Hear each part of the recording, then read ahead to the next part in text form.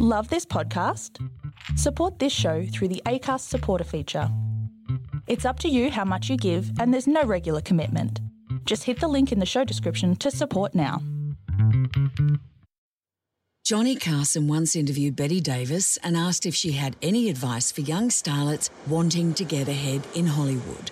She suggested take Fountain. Fountain Avenue runs parallel to Santa Monica and Sunset Boulevards in Hollywood and is often used to avoid the heavier traffic. And isn't that what we're all after? A smooth run, no hold-ups, not only in traffic but also in life. How do people handle those hold-ups, the rejections? How do they create a life in the entertainment capital of the world? How do they identify and express their uniqueness in a place where hundreds of thousands are hoping to do the same?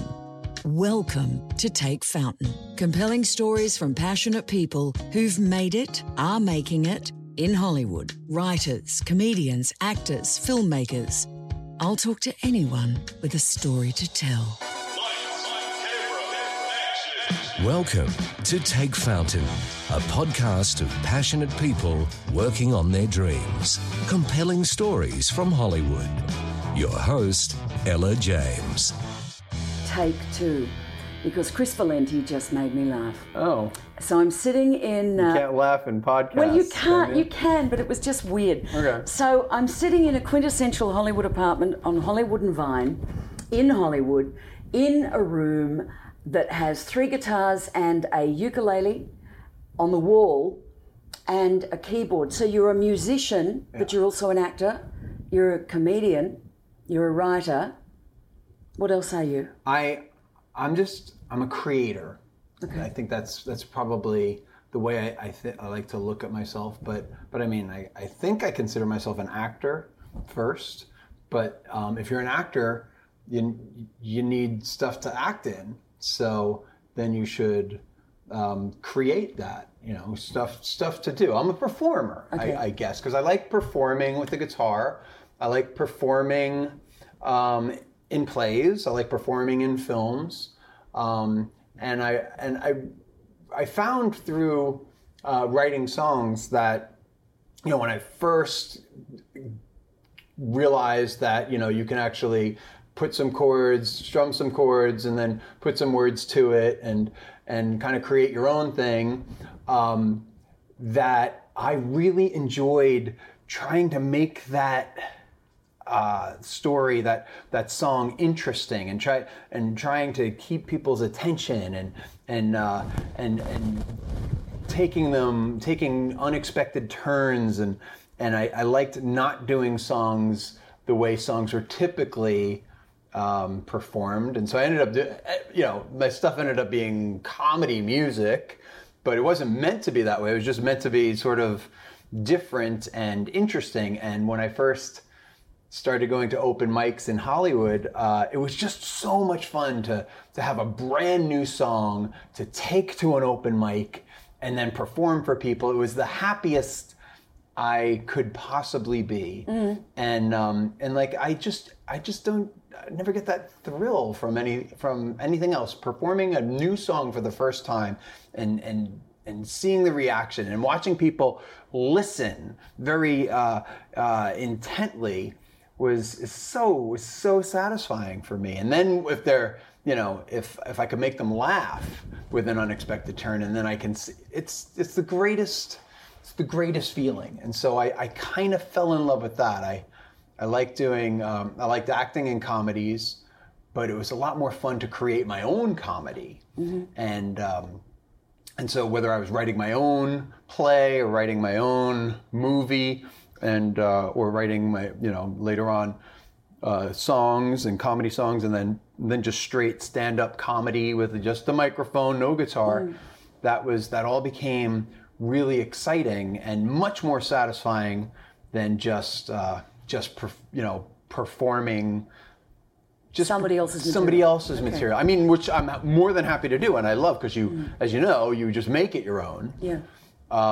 But there's like an added benefit if you truly did make it as well. If you wrote it, I don't know what it is, but I have more pride in that but although since a lot of my friends here know me as like an actor writer, if I do say bring a monologue into a workshop or something like that, and if people then are convinced that it's my story, that I wrote it, that I just made it up, or I wrote it for myself, and it might be Neil LaBute or something like that, then I'm very satisfied too, because I did it right. It's coming out of me, and.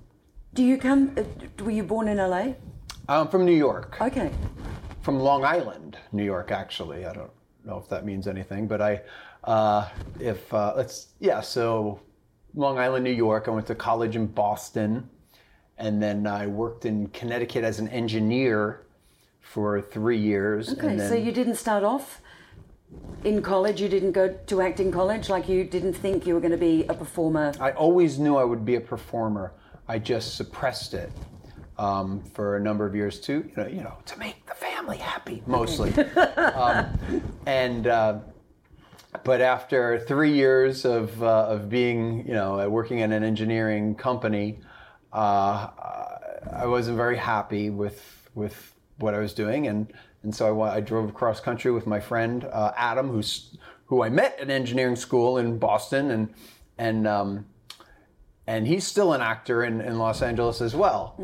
And so we just drove cross country and just started taking acting classes, and I never had a more exciting, fruitful time in my life. It's never going to be as good as it was when it was fresh and exciting and everything was possible, and all you did was work as hard as you can on studying the craft, learning how to improv. We studied at Playhouse West, which was they was based on the Meisner so method acting, and then you do improvisation into a scene. I would read every play possible, and I just try to find scenes with all of my different classmates, as many as possible.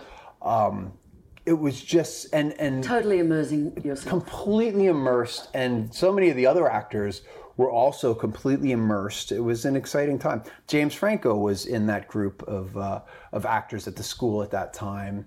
I came a little bit. Jeff Goldblum was our teacher, so I had Jeff Goldblum as a teacher for 8 years, and James Franco, who wasn't James. I mean, I guess he was, because he was doing. He was James Franco, but he wasn't James Franco. He was. It was not like it was today, even though I think he had the TV show. Who else was in that class? I mean, it wasn't about names; it was about intensity. And even with it didn't matter that Jeff Goldblum was a movie. It was interesting learning from him. But the real great teacher at that school was a guy by the name of Robert Carnegie, who he had studied directly with Sandy Meisner for a number of years. When Sandy came out to LA, Bob studied with Stella Adler. He just was like immersed in acting from a young age, and then decided also at a young age that he wanted to be a teacher. So he really studied how to teach. So we had this great master teacher on Wednesdays. We had this great movie star in like the heyday of his Jurassic Park stuff. So he would always go off and do like this mega hit and then come back and teach us. But he doesn't joke around. I mean, he is a very intense acting teacher. And so, like, I just couldn't believe my good fortune about, walking into this class, stumbling into, like, the first time I took the class, I was early, and, in Hollywood schools, they always have the picture and the names of people who attended the schools, blah, blah, blah. And I saw Jeff Goldblum's name was, by the school ad or whatever it was, and they lived with a list of other people. But, so I walked in, the door was open, I walked in first, I sat there, I couldn't wait to start my acting career. So I just went into the classroom first, sat there, 10 minutes early, and then the door opens and it's The Fly. It's like, oh, hey, what are you doing here? Are you a student? Oh, okay, hey, I'm and it was just like so amazing. I was just like, oh my God, you're Jeff Goldblum. It's such a Hollywood moment, isn't it? It was a crazy Hollywood moment, but it ended up not being. I never really felt Hollywood. This journey of mine has never been about like glamour, red carpets, or limousines, or any of that crap. For me, I mean, whatever. And I'm terrible at pictures. I'm horrible at that stuff. I don't. What do you mean you're terrible at pictures? Like when, if you go to a film festival and you got to do the step and turn garbage, or like there's all the... red carpet. Whatever that kind of I would crap need to be is. trained in red carpet. I hate those pictures. I don't know. If I stand with my hands on my hips, I look like I'm about to hit someone. So awkward. Yeah, I'm a bad poser for me. I'm just like, please. I am a bad poser. I can't. I dig it. Pose. I mean, but if I'm acting in something, then I'm fine because my attention is on whatever I'm trying to accomplish. But I'm hoping to employ a double to do all of that stuff. Yes, right? I'll be saying to them, could you just shoot me from the neck up? But nobody's that good looking. That's the problem. Oh, right? God, you're so gorgeous. Just stop. Go on. So you study, and then it all starts working for you. You had a moment, right? You got a booking. Oh yeah, no, that a couple years in, I told myself I was not even going to go to an audition for 2 years. I just wanted to learn because I didn't really ever study this stuff before. So I came here and wanted to learn what to do. And then a couple years in, one of my classmates' husband became an agent. So I talked her into like signing me up for, could you be my commercial agent at least? Let's see how we do. And then, so I went out on I went on my second, was it that? Yeah, I mean, it was insane. My second commercial audition, I booked this national commercial that was played like ad nauseum through, it started, do you remember when Ellen DeGeneres had her show, Ellen, and she came out of the closet on national television? Yeah. Well, that was a big deal. Oh, yeah. And so they knew this commercial was going to be a big deal. Selling ads for that show was like Super Bowl ads. And so that's when they revealed this commercial. So it was like a big, and then it played for that. What were you advertising? It was a Volkswagen commercial. Oh, okay, wow. And you probably didn't get it in Australia, but it's sort of famous. It's just two guys just driving around, and it was sort of famous because it brought back the old trio song from the 80s. Da, da, da. I don't love you, I don't love me. Yeah. Da, da. You know that song? Yes. So it was, I mean, it was nothing, but it took off, and...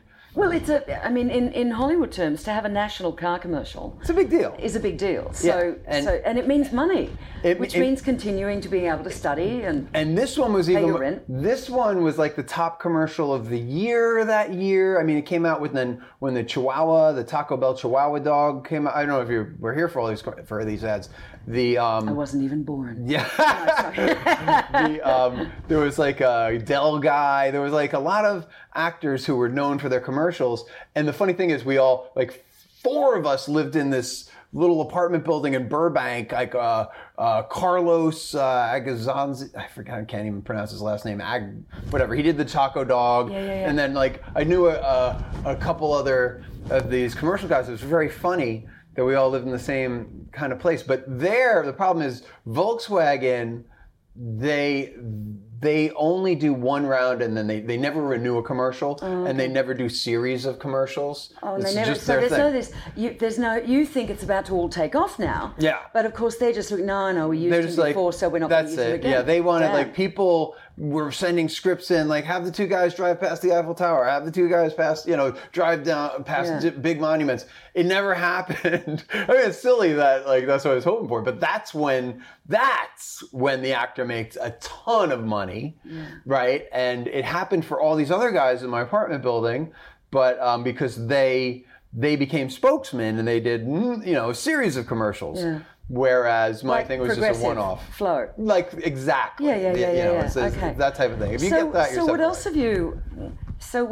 booked? What else have you done? I'm asking the eternal question. Not a lot. You started creating as a result. Yeah, that after that I booked like 2 or 3 or 4 like good roles in like independent films, and so a few of them went to some film festivals, and that was interesting. But and one of them, the guy wanted me to play a stand-up comedian, which was something I always wanted to do, but was never brave enough to do. But I was like, oh, good, I'm an actor. I'll go be a stand-up comedian in his movie. And he gave me all of his jokes or whatever. And I became good friends with the guy. His name's Ian Harris, and the name of that movie was It Burns When I Laugh. And it was like 98, I guess, or 99. And but the funny thing was, I caught the bug of stand-up comedy from playing a stand-up comedian. Okay. And I would, because as an actor, I took that role very seriously, and I took that character's name and started going to the Comedy Store and started like going around town as that character, telling the jokes as the character. Okay. And to really do it. And then after that, we did that movie. I kept getting calls as the character, and I was like, okay, the jig is up. I don't want to continue doing this. So one day I told one of the bookers, I'm like, yeah, it was just character, but I'll come do the thing as myself. And I was like, I'll just tell them about my day. I knew nothing about stand-up comedy. I knew nothing about writing. I knew nothing. I'll just go up in front of people who once thought I was kind of funny because I was doing somebody else's material, but now I'll just go be funny. I'll tell them about my life. And so basically it was probably similar to this podcast, but I went up with a microphone thinking I was hilarious, and I failed miserably and knew nothing about. I was like, oh no, this is so painful, and this hurts so much to fail at comedy. So then it was a process, like from that point, probably a 5 or 6 year process where I was like, I loved performing in front of people. I grabbed the guitar, started writing songs, fun, because that's fun too. That's the other side of me. I always loved playing piano and guitar just for fun. And I always tried not to do it out here because I wanted to be a serious actor. But performing I run to the guitar and I cradle it and I play it to make myself feel good. So then I started performing as a singer-songwriter. I left the comedy thing behind for a little bit because that's way too hard, stand-up comedy. I know you're a comedian, and so you know how hard that is. And so, I give it up every time. Oh yeah, that's it. I'm not doing it anymore. Well, I cannot stand it anymore. It's you're good. I can tell that you have because it takes an instrument to stand up. You're great with your voices. I have to get a flute. Yeah, well, yeah, right. I know, but it's yeah. It is hard, but it's very hard. Being here is hard. I mean, people they must say to you, "You're brave." Do they say you're brave? I don't know. I don't know. I've never. Not for me. I think you're talking about like people from home. Well, people from home or people who aren't in it. I mean, there's kind of one of the reactions you get is kind of like the poor doggy. The poor doggy. If you say to a Labrador, oh, poor doggy, eventually, the ears go down and the eyes go down and the head goes down and he looks like, oh, seriously, I've got a terminal disease or something. Yeah. You get that from some people like, oh, well, keep going, Ella, it'll all be okay. Or the other one. You have encouraging people in your life. That's nice. There are a couple like that, but I have the other who are like, oh my God, I can't believe it. Like every time they want me to post on social media every time I go for an audition. And I'm like, there aren't enough spaces on my screen to fill in with those posts for how many auditions I go on. And please don't ever ask me, did you get it?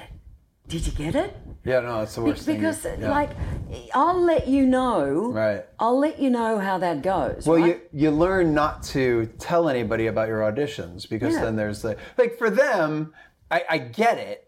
It's like a job interview or something like. Yes, it is. And you say, I got a call back, Ariette. I got a call back. Oh, did somebody give you a call? Did they? That's nice on your new cell phone. Right. That's exciting, isn't it? Yes. But they think that there's and it makes sense that there's a path to the end of you get some there's a job interview. They're probably interested in you. One or two candidates, probably you and you 400 others. But here it's you and 400 others, and you don't really. And they look at you for 2 seconds, and they don't really consider you. Whatever. It's interesting. I've never counted how many auditions I've done. I used to keep a book when I first got here. I've got a spreadsheet. Yeah. In fact, I've got 4 sheets on my spreadsheet. Virgo. No, I did it. I've just been here 23 years, and like 10 years into the spreadsheet, plus new computers and stuff. And, I just finally, I think part of it that when I got away from it is when I wrote my first script, because I saw that some other people that this is how I do everything in life. My thing is, like, my dad played guitar. I never took a guitar lesson, but my dad played guitar, and I saw some friends in school play guitar, and I did take some piano lesson, but I'm like, guitar, gosh, that's a difficult instrument, and to be really good at it, you study that for years. I'm not really good at it, but I thought, like, these other people, they're not that much smarter than me. They're not smarter than me at all. They figured it out.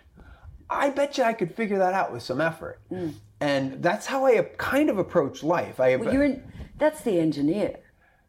Maybe. I mean, it could be. I see a math problem and I know there's a solution. Yeah.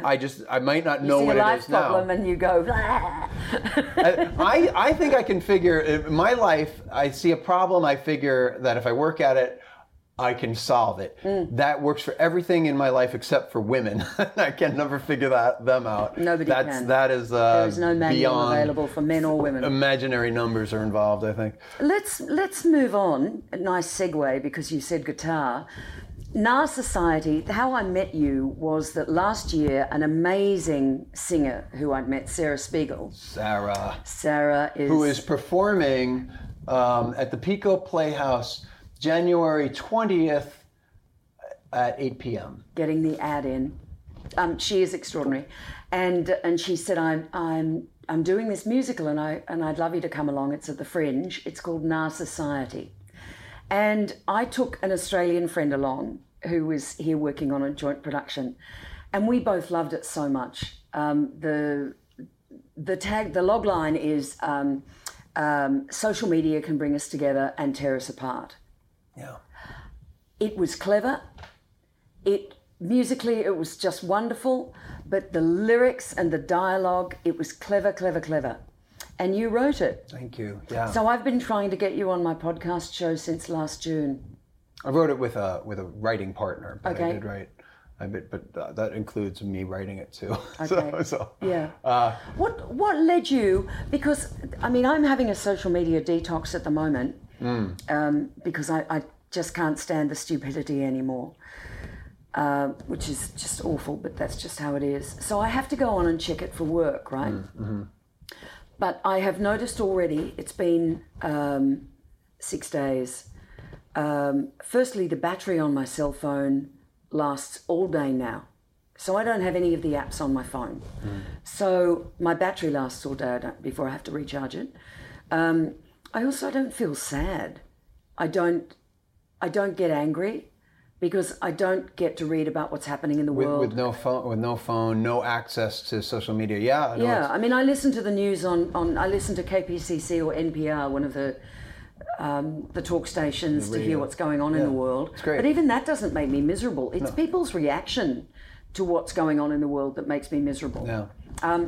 Anyway, so I wasn't quite at that point of wanting to have the detox last year when I saw it, but it really struck a chord with me, because it's clever, it's true. All the things I love about social media, on which I will promote this show, by the way. That's one of the things that's great about it.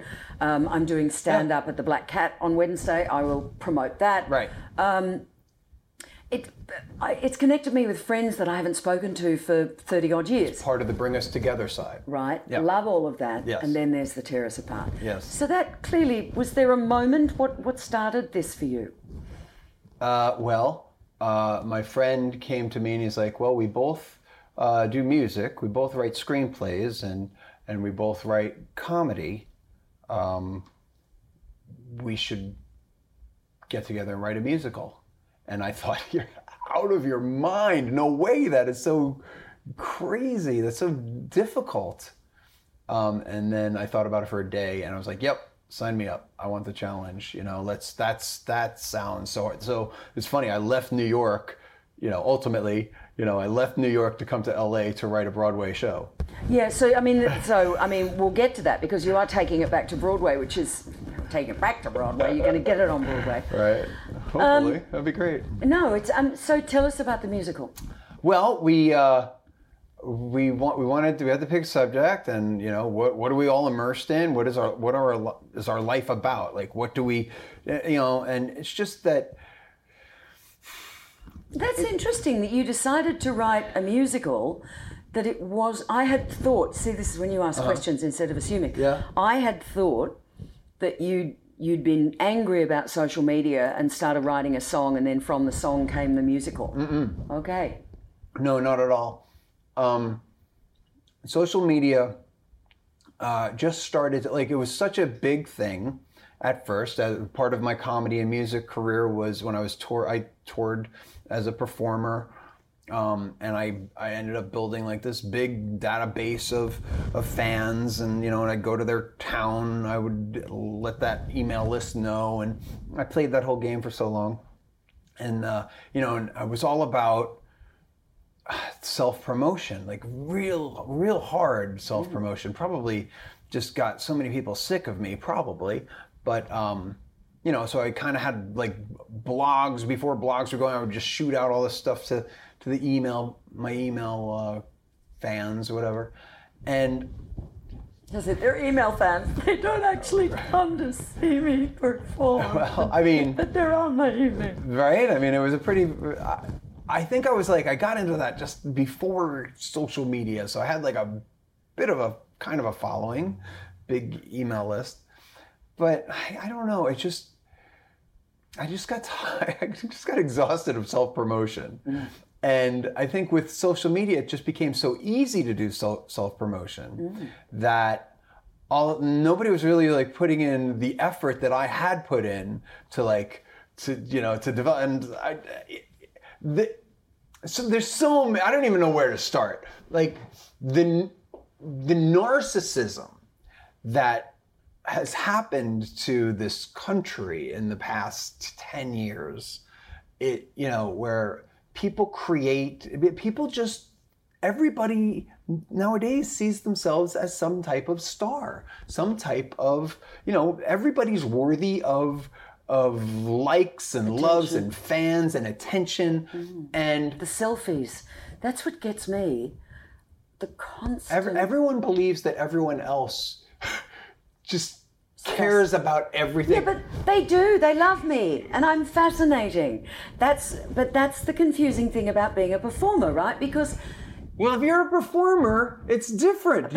You have access to it. Yeah, but everybody wants to be a performer. Everybody. This is the new thing. So hold it for just 2 seconds. This is exactly what I wanted the play to do. Right. To create conversations like this. Right. Well, this is what it is. Because I know there are young people who've said to me, and I say, when you're a kid, you tell your teddy. And then in your teens, you tell your best friend and your boyfriend, and in your 20s, you're telling your partner, and then your 30s, you're writing a blog, and then in your 40s, people are deciding to write a book, and then in your 50s, you just put your arm around people and say, they're there, it'll all be all right, we all go through it, don't worry about it. We all have to go through these phases, but everybody seems to be. Not everybody, but many people are in this phase at the moment of, I'm going to write a book about me. And I'm like, why don't you go and read 3 books instead? Well, I mean, if they are going to take the time to actually sit down and write a book, take the 6 months it takes to write that, then I have a lot more respect for them. Nobody writes a book. They just take a picture of their fucking lunch and expect 2,000 likes off of that. I mean, that's You know, they've banned that in some places. Am I allowed to curse? Yes, you can. Okay, good. Yeah, because some people are actually standing on the dining table at restaurants to get a better angle on their food. So some restaurants have actually banned it. It's insane. Yeah, but it's constant. It's from a feminist perspective, women who don't want to be objectified and yet judging themselves wholly on how they look. It's crazy, right? The dichotomy. It's hypocrisy. Yeah, but at such a weird level. Yeah. Like, I can't critique it.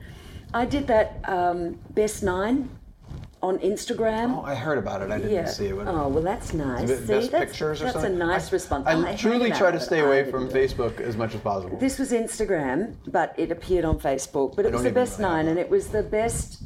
It was the most liked photos of your Instagram year, and it compiles it based on an algorithm. So you have to have I don't think I have 9. I have 2 total on Instagram. Okay. So that's why I don't know about it. You know, the thing is, I mean, you know what Hollywood's like. I mean, now they say, you know, we love you, Ella. What's your social like? You know, they want to know how many followers you have. Right. So I found 100 different ways to photograph palm trees. Excuse me. Hashtag actors in LA, hashtag actors life, hashtag palm trees in LA. Because you want to get the response, right?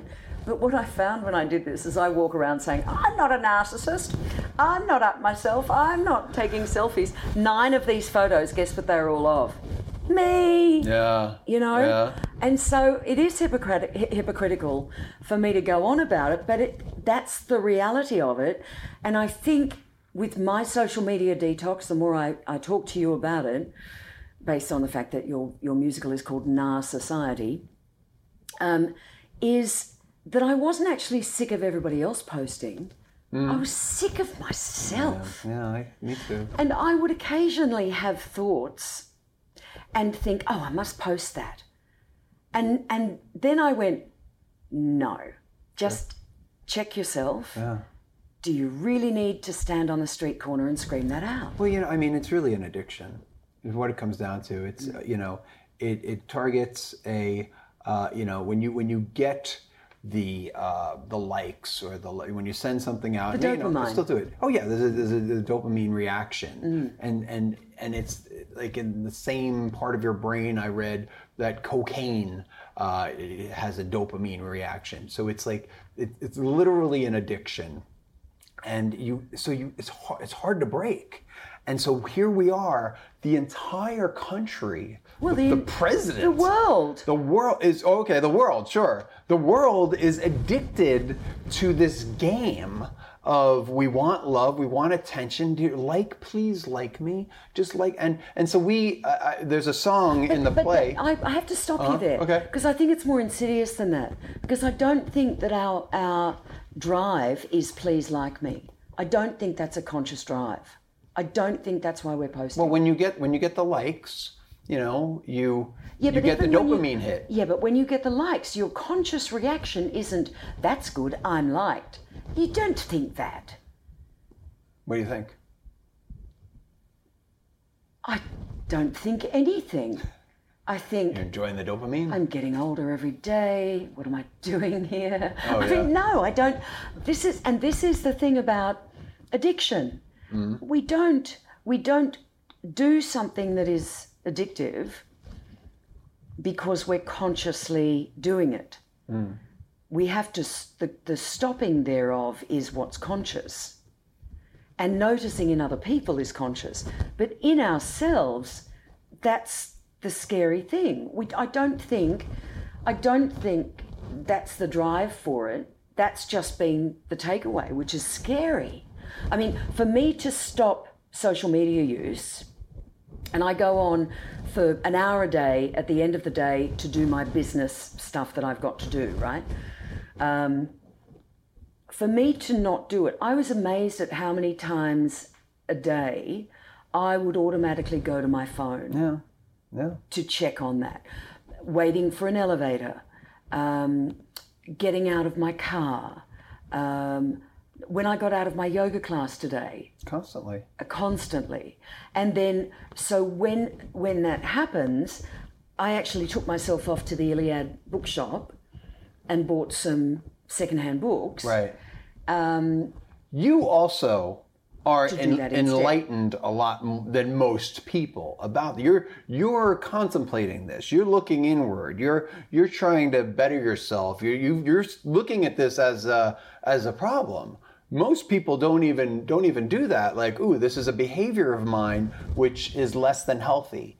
Like, most people don't do that. I would say 90% of social media users, or what, I mean, I shouldn't throw out numbers, but most people just, they wouldn't think to limit themselves like that for health reasons. Some people do. I mean, I see lots of friends who take time off of social media or don't even join in. And I think it's healthy. It's a tool that we're supposed to use, but it's a tool that ends up using us. And that's the danger. It flips. That's when I started reading all the stuff that Zuckerberg was saying, and the people who had worked at Facebook and how they felt about it now, and the algorithms and the fact that if I look up, like I had to look up on Staples the other day on their website, filing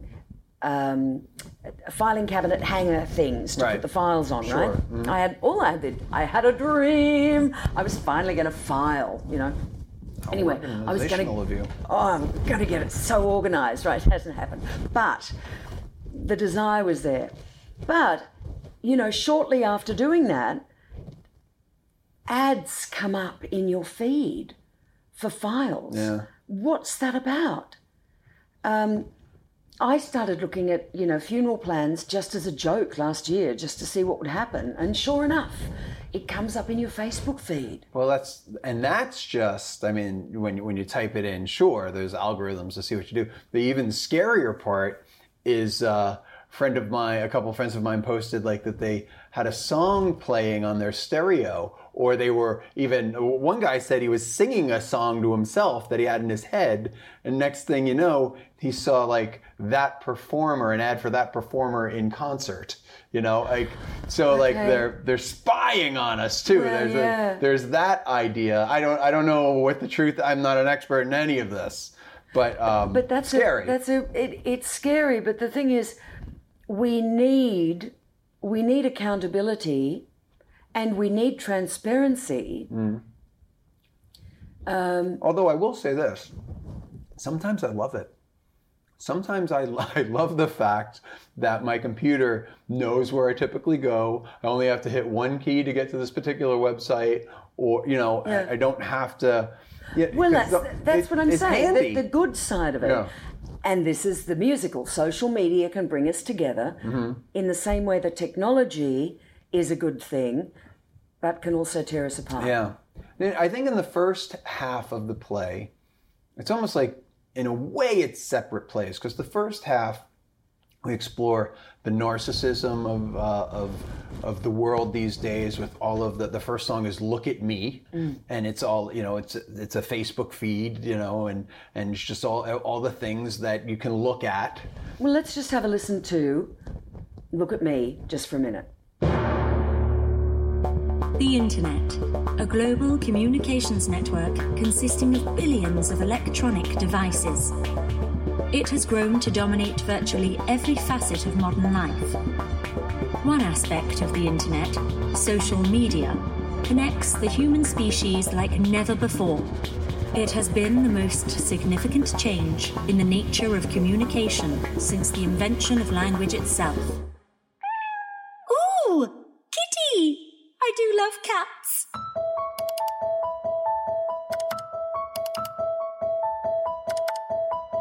Oh my God, I have so much work to do today. I gotta get this assignment done now. I've had 3 weeks. I have to run those errands. Mom needs my help. I gotta get to the store. I got laundry. There's not enough time in the day. But let me just check my feed for 1 second.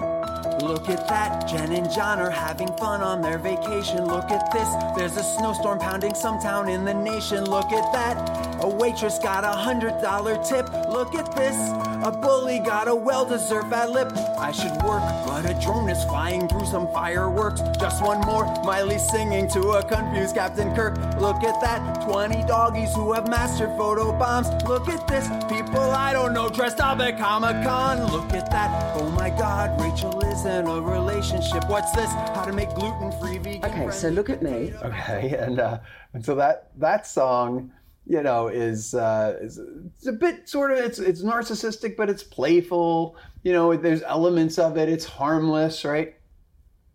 But I would say like the first half of the play is kind of about that. There's also a selfie song. The way the characters are divided, there's like the Zuckerberg type guy who makes money off of all this stuff. There's the Kim Kardashian type girl who is the famous Instagram model that has a billion followers. Everybody loves her. There's two ordinary people in the middle. You know, one guy is the main character is trying to get his business going using the internet. That's his idea. The main female character is she's using it to express her emotion maybe a little bit more. She's not narcissistic about looks or pictures, but she's the person that wears her feelings on her sleeve on the internet. You know, pray for me, and my cat is sick, that type of thing. So she's that character. Don't you hate those posts? Well, we did this without trying to judge. This is just what's out there, and then you wind up all these people and see how they interact, and it's also a tool for love. It's also a tool to find love. Well, it accelerates any relationship that you have. Sure. Yeah. Well, right? It's so true. The acceleration, and I'm glad you said that. But it accelerates nothing. Like there's nothing there. It just accelerates a connection that isn't a connection. Mm-hmm. Right. Well, I mean. Do. You know. It's you. Everything's accelerated these days, and we have ADD. We want instant gratification, and that's kind of what computers, the internet, gives us. Is we need to know something. Boom, we know it immediately. We want to, what can we do tonight? Boom, we have ideas. Mm. Who can I meet? There's a zillion dating apps, and we have the song about the dating apps, the Parade of Douchebags song. It's just the parade song. We don't want to kill the joke in the title, but. That Sarah sings, and it's it's just really, it's just a microcosm, that first act of just how accelerated life is, and the narcissistic aspect of using the internet for our advantage or for lots of different things. We have another character is a troll who loves to virtually assault people, I guess you might say. And another character is an activist who is always trying to find trouble and just and sort of like right all the wrongs, and these people exist on the and so we took these people and we tried to like carve a story, a typical where's the cat, different plot points, big arc, the journey type story out of Save the cat. What did I say? Did you say where's the cat? Oh, where's the cat? I thought, hang on, there can't be a script writing book I haven't read. Where's the cat? Where the fucking That's cat like you're confusing where's my cheese with Save the Cat. Could be. But so or whatever the arc of the journey is. It's certainly timely, and I can see it on Broadway. Can you see it? That's wonderful. Thank you. Yeah, I hope so. What do you have to do to make something like that happen? I don't know. That's a shame. I wish I knew. Seriously, you've got to have some steps in play. I do. I have the play. First of all, we put it up at the Fringe Festival, so I did launch a production of it, and it was a big it was a big effort because not only is it a 19-song 2-act musical, which is like 2.5 hours long, like normal Broadway length, and but it also has the projected screen on, which is above the stage, which is sort of, we feel, necessary for this production because it's about the internet and it's about the screens that we have in our lives and how we're drawn to the screen. And so, if you don't include that screen, which is a character in the play, really, then you're not really telling this story truthfully. So we, and I've heard some audience members say that they were overly drawn to this screen and they wanted to watch just the actors, but everyone's a critic. Everyone's a critic, right? Whatever. But I like that analogy that they said, because being drawn to the screen is exactly what the play's about. So if that was part of their experience, I'm okay with that. Yeah, but getting back to, what do? Do you tweet Lin-Manuel Miranda and say, I've got this idea, you did it with Hamilton, how would I do it? Like, do you find a mentor? What do you do? I think so. You should have seen his face when he said that. I don't think so. I don't. Well, I have no idea. That's why I'm asking, because I don't know. I know how film works. And you tweak Harrison Ford and you get into them? Is that how you do it? No. No, I know. I'm giving you crap. That's why you're giving me grief. But seriously, that's with film, you would try and attach somebody to a project that is then going to drive money to the project. Right. That is, it's all about the people that you attach to a project, your producers, your directors, your actors, and so on, to bring people in to get something off the ground. I haven't got a clue how you put something on Broadway.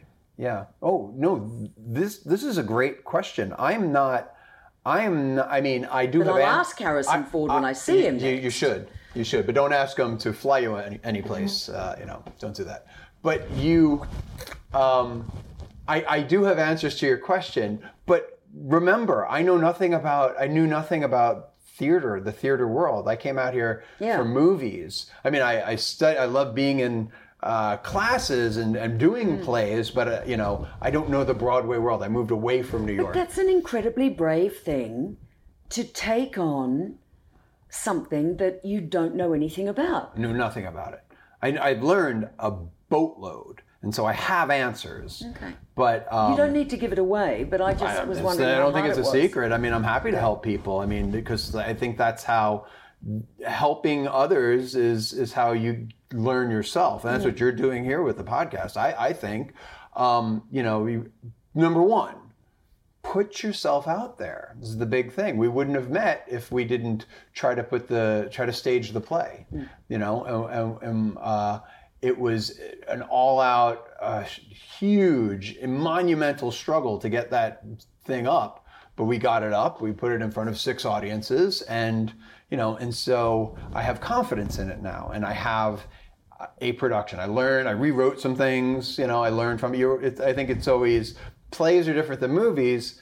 I've made movies that I've written too, but once you make them, they're done. Unless you're Ridley Scott.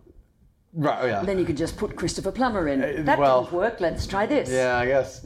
But yeah, maybe in special cases, like, you could tweak it, but in a play, you can change it. Every production can be a tweaked version, which is nice. But there are, you use the internet. I've been using the internet to promote this play, and I've been using the internet to search and learn the answer to that big question, which holds like every hope and dream of my life right now. So I have submitted this play now to a number of colleges that are looking for new productions, a number of theater companies, some regional companies throughout the States. I think 1 or 2 maybe in London, and about 10 or so in New York, including, oddly enough, the company that produced Hamilton. So yeah, I guess you do shake on Lin-Manuel's leg a little bit. You do what you got to do. In this business, they've always said it's not about what you know, it's about who you know.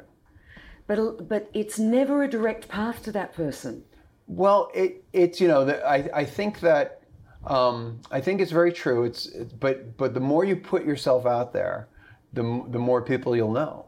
And so I just think you gotta trust and throw it out to the universe. Do not be scared.